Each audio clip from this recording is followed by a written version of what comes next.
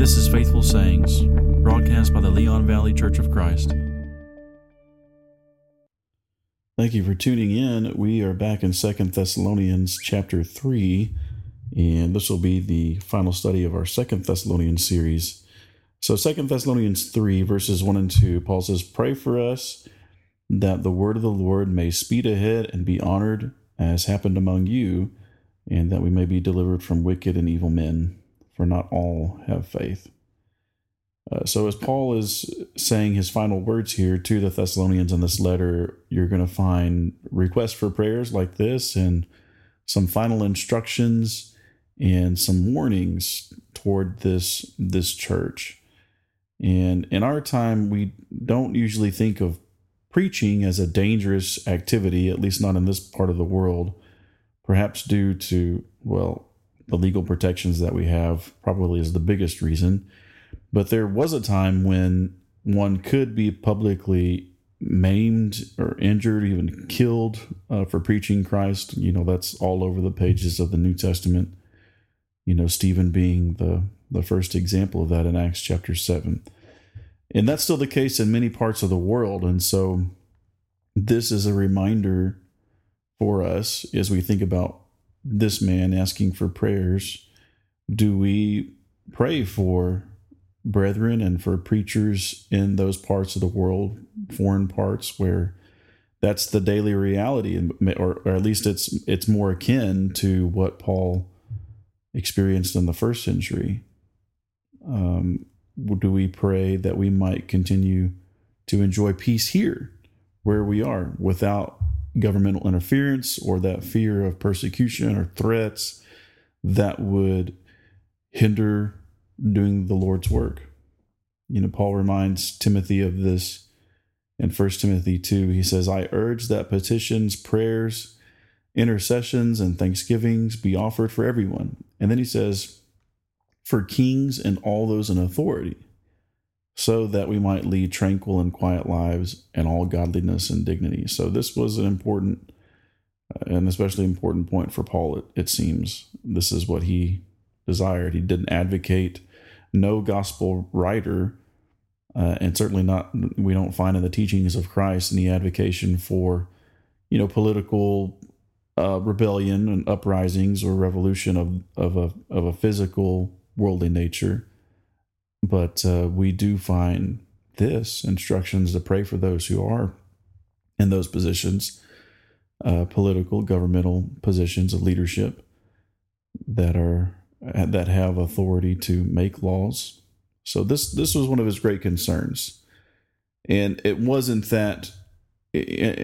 just for the sake of peace, right? That's a wonderful blessing, and we enjoy that. And there's many other things we're able to enjoy because we have peace. But his primary interest was so that the word would advance uninhibited, that the gospel could be preached, and preachers and Christians could be protected and by civil laws even. So the local church in Thessalonica, as we have seen in previous studies, they experienced the brutality of wicked and evil men firsthand. So they, would have specific examples in mind as Paul is writing to them, because when he was there, remember in Acts 17, he's, like in many places, he's eventually run out of town. Yet they continued in faithfulness to the extent that Paul said, "We have confidence in the Lord about you, that you are doing and will do the things that we commend." That's what he says in verse 4, 2 Thessalonians 3.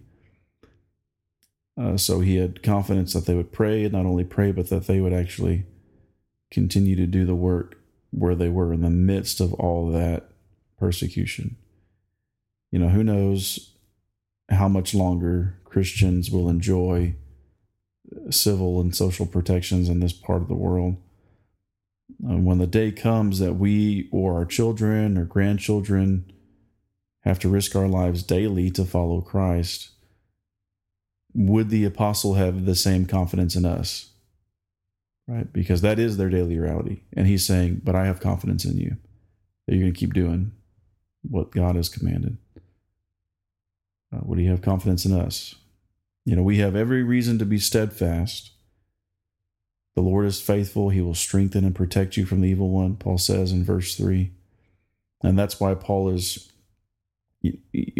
so confident in these brethren, while they could have confidence because of the Lord's faithfulness, that he will strengthen and ultimately protect us from the evil one.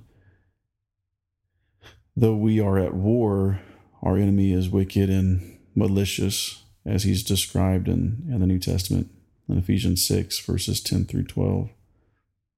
But we can take comfort in that promise that God will strengthen and protect us no matter how difficult the trial or strong the temptation.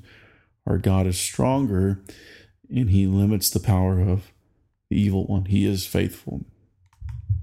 When Jesus is addressing the church in in Revelation chapter 2, if memory serves, in verse 10, he says, some of you are about to undergo a severe trial that will last for 10 days, and some of you will be put in prison and put to death. He says put in prison, but then he goes on to say, but be faithful until death, or unto death, and I will give you the crown of life. And I think the implication of that is that over the course of the next 10 days, obviously Jesus knew what was going to happen. He's revealing it to his people, and he says, you're going to go to jail.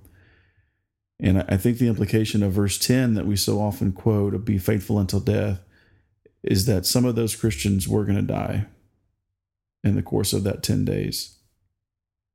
But he's reminding them of that promise. You're on the cusp of these events happening. He's saying, if you just remain faithful to me, even if you die, I will give you the crown of life. He will not ultimately abandon us to the enemy. It may hurt here and now, and it may even cost us our lives. But ultimately, he will be true to his word. And he will strengthen us to endure during the assault. So we should continually offer the same prayer that Paul did and that he requested of his brethren. May the Lord direct your hearts to the love of God and to the steadfastness of Christ. 2 Thessalonians 3 and verse 5. May the Lord direct your hearts to the love of God and to the steadfastness of Christ. We have his wonderful example of steadfastness and what he endured and how he suffered. And we have the wonderful promise of God's love. And we have to remember that goodness and mercy each and every day. Faithful men have prayed for their own hearts to be steadfast since, antiquity, I guess. You find examples of that in the Psalms. You find examples of it in Kings when there were faithful kings who ruled. And that's the example of every godly individual we find. And so we can't be too proud to do the same, is the point. We have this reminder in Scripture in 1 Corinthians 10 and verse 12, let him who thinks he stands take heed lest he fall. So you see Solomon praying in 1 Kings 8, Lord, direct our hearts back to you. And David in Psalm 119 and verse 36, praying for his own heart to be inclined to God. And that's where we need help. And so we can't be too proud to ask for it. And some of Paul's final instructions include what must be done with regard to church discipline. Verse 6, as you continue reading there, he says, now we commend you, brothers, or rather we command you, brothers, in the name of our Lord Jesus Christ, that you keep away from any brother who is walking in idleness and not in accord with the tradition that you received from us. So, herein is a sobering reminder of a Christian's vulnerability yet again. And so remember, this is the same church that Paul had confidence in. And he says right there in verse 4, I have confidence in you. You're gonna do this. And their faith was well known, as he mentions in the first letter, 1 Thessalonians 1:8, right there. He says, your reputation has gone forth out into the world. And they had suffered for the sake of the gospel and were examples of love to all the churches. And Paul says he boasted about that. But this same church needed to prepare to discipline those among them who would not heed Paul's instructions. So for all the accolades and wonderful things that he says about these Christians in Thessalonica, and all the ways that they were examples to other local churches around the world, and had even supported Christians around the world who were in need, for everything they did right, it didn't take away the possibility of falling away. That still remained, and they needed to be ready to act. Right? They would have to be on guard against those who walked in idleness, and when the time came, they would have to, as Paul says, keep away from any brother who is walking in idleness. And so Paul goes so far as to say in verse 10, he says, "For even when we were with you, we would give you this command: if anyone is not willing to work, let him not eat." And that's intense, right? That is a big ultimatum, and that's one of the verses I think many people might be surprised to find in the New Testament. Like, what if someone's unwilling to work? Shouldn't feed them? That doesn't seem, quote, Christian, Christ-like. Well, not by the world's standard of judgment and its conception of Christian, quote unquote. But this is the instruction that this is, and it's not extreme, but this is the, if we think it is, that's just human judgment of God's will. This is how he would have his people discipline those among them who get lazy, who refuse to work, who are idle. And the church in Thessalonica was to follow through on this, just as we must.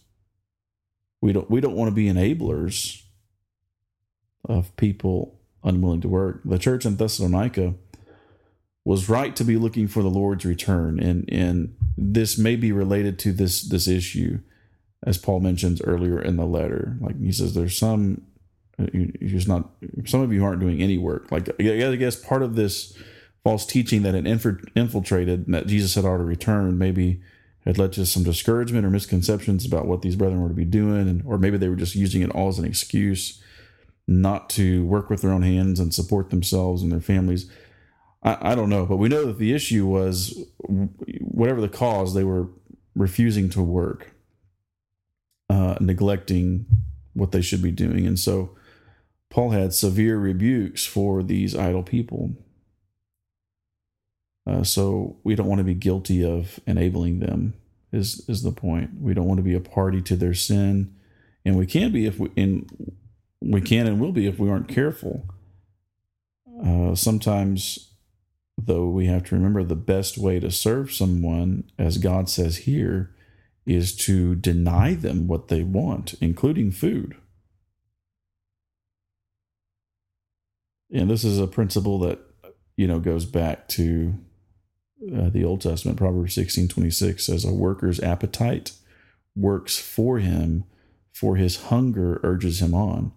So, one of the incentives that we have to work is recognizing our, bodily needs and the other physical needs of our families and friends who might rely on us. And so an undisciplined life leads to idleness, and then to being a meddlesome busybody and engaged in things that we shouldn't be engaged in. And so we should be thankful for the abundance of opportunities to work where we are in this part of the world, and generally speaking, the affluence that we have. And so if we don't have a job, we need to seek one out. And being a Christian and anticipating heaven and waiting for the Lord's return and eagerly anticipating that doesn't mean you sit on your hands. There's still plenty to do here, and our vocations and going to school and going to work, those are necessary, and those are also opportunities, obviously, to teach people. But being a Christian never means that I should become idle, lazy in any regard. I need to provide for my own, as Paul says in 1 Timothy 5:8, that if a man does not provide for his own family or household, he's worse than an unbeliever. And Paul will say in verse 12 of 2 Thessalonians 3 here, he says, "Make it your ambition work in a quiet fashion, lead a quiet life.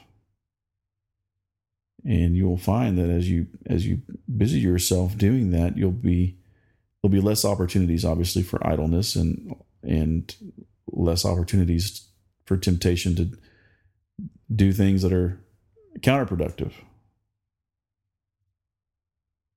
And it'll also create more opportunities to share with those who are in need. That's a point that he makes in Ephesians 4:28. And so as we seek to make these corrections in our own lives and also help others receive these instructions, this does not mean that Christians have a license to berate or be vindictive, because look at what Paul says next in 2 Thessalonians 3 verses 14 and 15. He says, "If anyone does not obey what we say in this letter, take note of that person and have nothing to do with him, that he may be ashamed, and do not regard him as an enemy, but warn him as a brother." And so he doesn't pull any punches with the corrections and admonitions that he gives and what needs to be done here, given the error that's taken place or the bad attitudes that might begin to arise. But as those rebukes are given, or even as church discipline is exercised, as he's talking about here, withdrawing fellowship, it is to be done in love, and you're not to regard him as an enemy, but warn him as a brother. And I believe that the point is that even though there's painful things that need to be said here, your goal is to win this person back. Your goal is to restore fellowship that you had before. That you want to expose sin so that ultimately it's owned up, so that people will recognize in humility what's happened and what they need to do to fix it and repent. So it's all done with the goal of winning the erring back to Christ. And as you speak the truth to those in error, speaking the truth in love, it's potentially going to drive them away. But that's not, if you do it the right way, if it's done in love and they ultimately reject it, that's not your fault. You're not responsible for the choice that they make, any more than Jesus was for all the people who rejected him, or the apostles, or all the people that rejected their message. It wasn't their fault. And Paul concludes here by saying in verse 16, "Now may the Lord of peace himself give you peace at all times and every way. The Lord be with you all." And so this is a prayer that's a request to do what is necessary to find peace in God. And that's a critical point to end on. If I would, and as we've said throughout this series, if I would enjoy the peace of God and the comfort and all the spiritual blessings that come through Christ, I must seek them. I must be about his business and exercising the disciplines that Paul names throughout these letters.